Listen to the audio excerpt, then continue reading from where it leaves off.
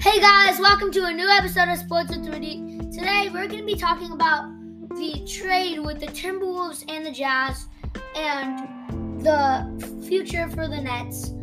And let's get right into it. So we're going to start with the trade with the Jazz. The Jazz traded Rudy Gobert to the Timberwolves, and the Timberwolves traded Patrick Beverley, Malik Beasley, and forward Jared Vanderbilt, along with guard Leonardo Bolmaro. And I think this was a really big draft. Obviously, the Patrick Beverley was kind of a big loss for the Wolves because they had like a defensive player, and that was Patrick Beverley.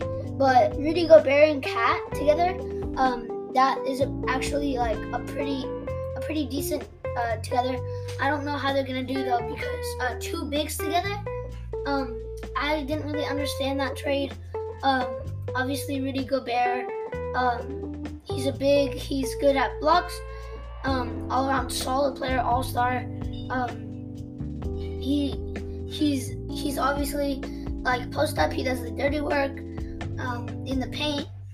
He's an all-around solid player, all-star. And the Patrick Beverley, always like a defensive, really good player, improving on his 3-0, obviously, and he can make the wide open layups. Obviously, he's an all-around solid player too. And Malik Beasley is a good shooter. He's a really good guard. Obviously, he shoots the ball really well. He has a little bit of a handling package, but Malik Beasley is really good at shooting, and he's really good at shooting in times of need. Obviously, the Timberwolves are a very young team that are upcoming. As long as the Pelicans, I think they're an upcoming team that are really be a dangerous team to the NBA. Obviously, they have Cat, they have Anthony Edwards, they have a lot of young stars that I think they were trying to build on, and I think their build will be really good. I think if they add that Rudy Gobert, which is a little bit of like a more older mentality to kind of like mentor a little bit the Wolves. And Jared Vanderbilt, obviously he's a really good overall solid player. I think the Jazz got a lot of good role players, a lot of good solid players. I think this was a pretty good trade for the Jazz and the Timberwolves. I'm just confused on the part. The Timberwolves, the two bigs, I don't know how they're going to do together, but if they work really well together, I think this will be a really good team with Anthony Edwards, Cat, Rudy Gobert, and D'Angelo Russell. This would be a really good young team that I think they'll really spark the NBA. And our next topic will be the Nets. So obviously, Kyrie requested to get traded. He obviously got his wish list with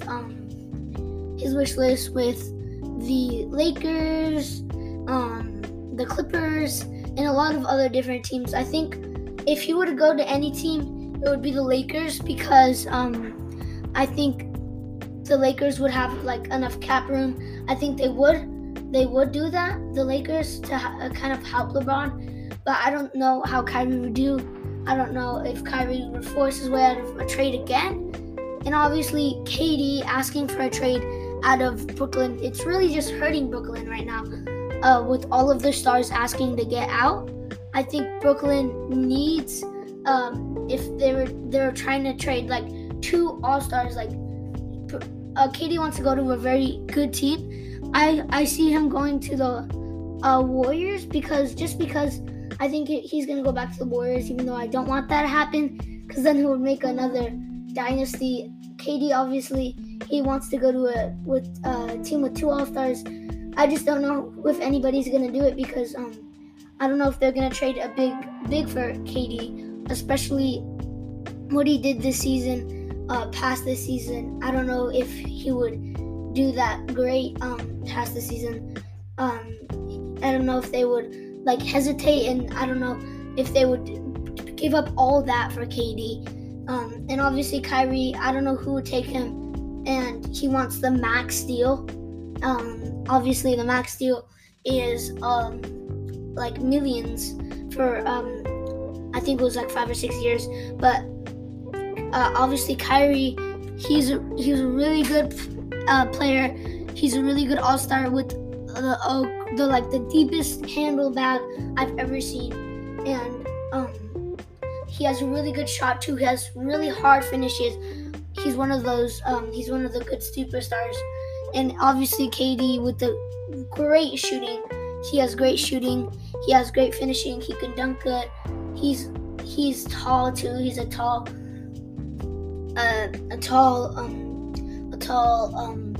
player in the NBA to not be a center. But he has a really good package of shooting, layups. He can also do the dirty work and dunking. A really good all-star for the Nets. I think if they would have passed the Bucks, they probably would have won a championship. But the Bucks were on their championship run with Giannis being unstoppable. So I think that would stop them a little. And obviously Kyrie requesting his trade out again. I think Kyrie, he's a little bit of like he requests a lot to be out. I think he really doesn't really care about getting a championship ring. But I think Kyrie could really, like, if he'd stayed with the Celtics with Jason Tatum and Jaylen Brown, and if they would versus the Warriors, I think they would win, because Kyrie, just with his bag and all the things that he has to offer, all his dribbling abilities, all his shooting, and with the layup package that he has is just crazy. With Jason Tatum shooting, obviously the layup package he has, you can do some dunks, and just running the offense with the coach is really good. And obviously he would be a better point guard to run the offense. I think the reason the Celtics didn't win was because they didn't really have a point guard to run it, and it was also a lot of people who didn't go to the championship before, so they really didn't have any experience, unlike the Warriors, who had a lot of experience winning championship. But I think that the Nets are really being pressured through a lot of things. I think that KD is not really going to be traded. Kyrie has a better chance of being traded, but I just don't think that he's going to be traded, because a lot of teams won't really want Kyrie and KD now. But that's my take on it, and I hope you guys liked the episode. Please check out all my other episodes, and I hope you have a good day. Bye.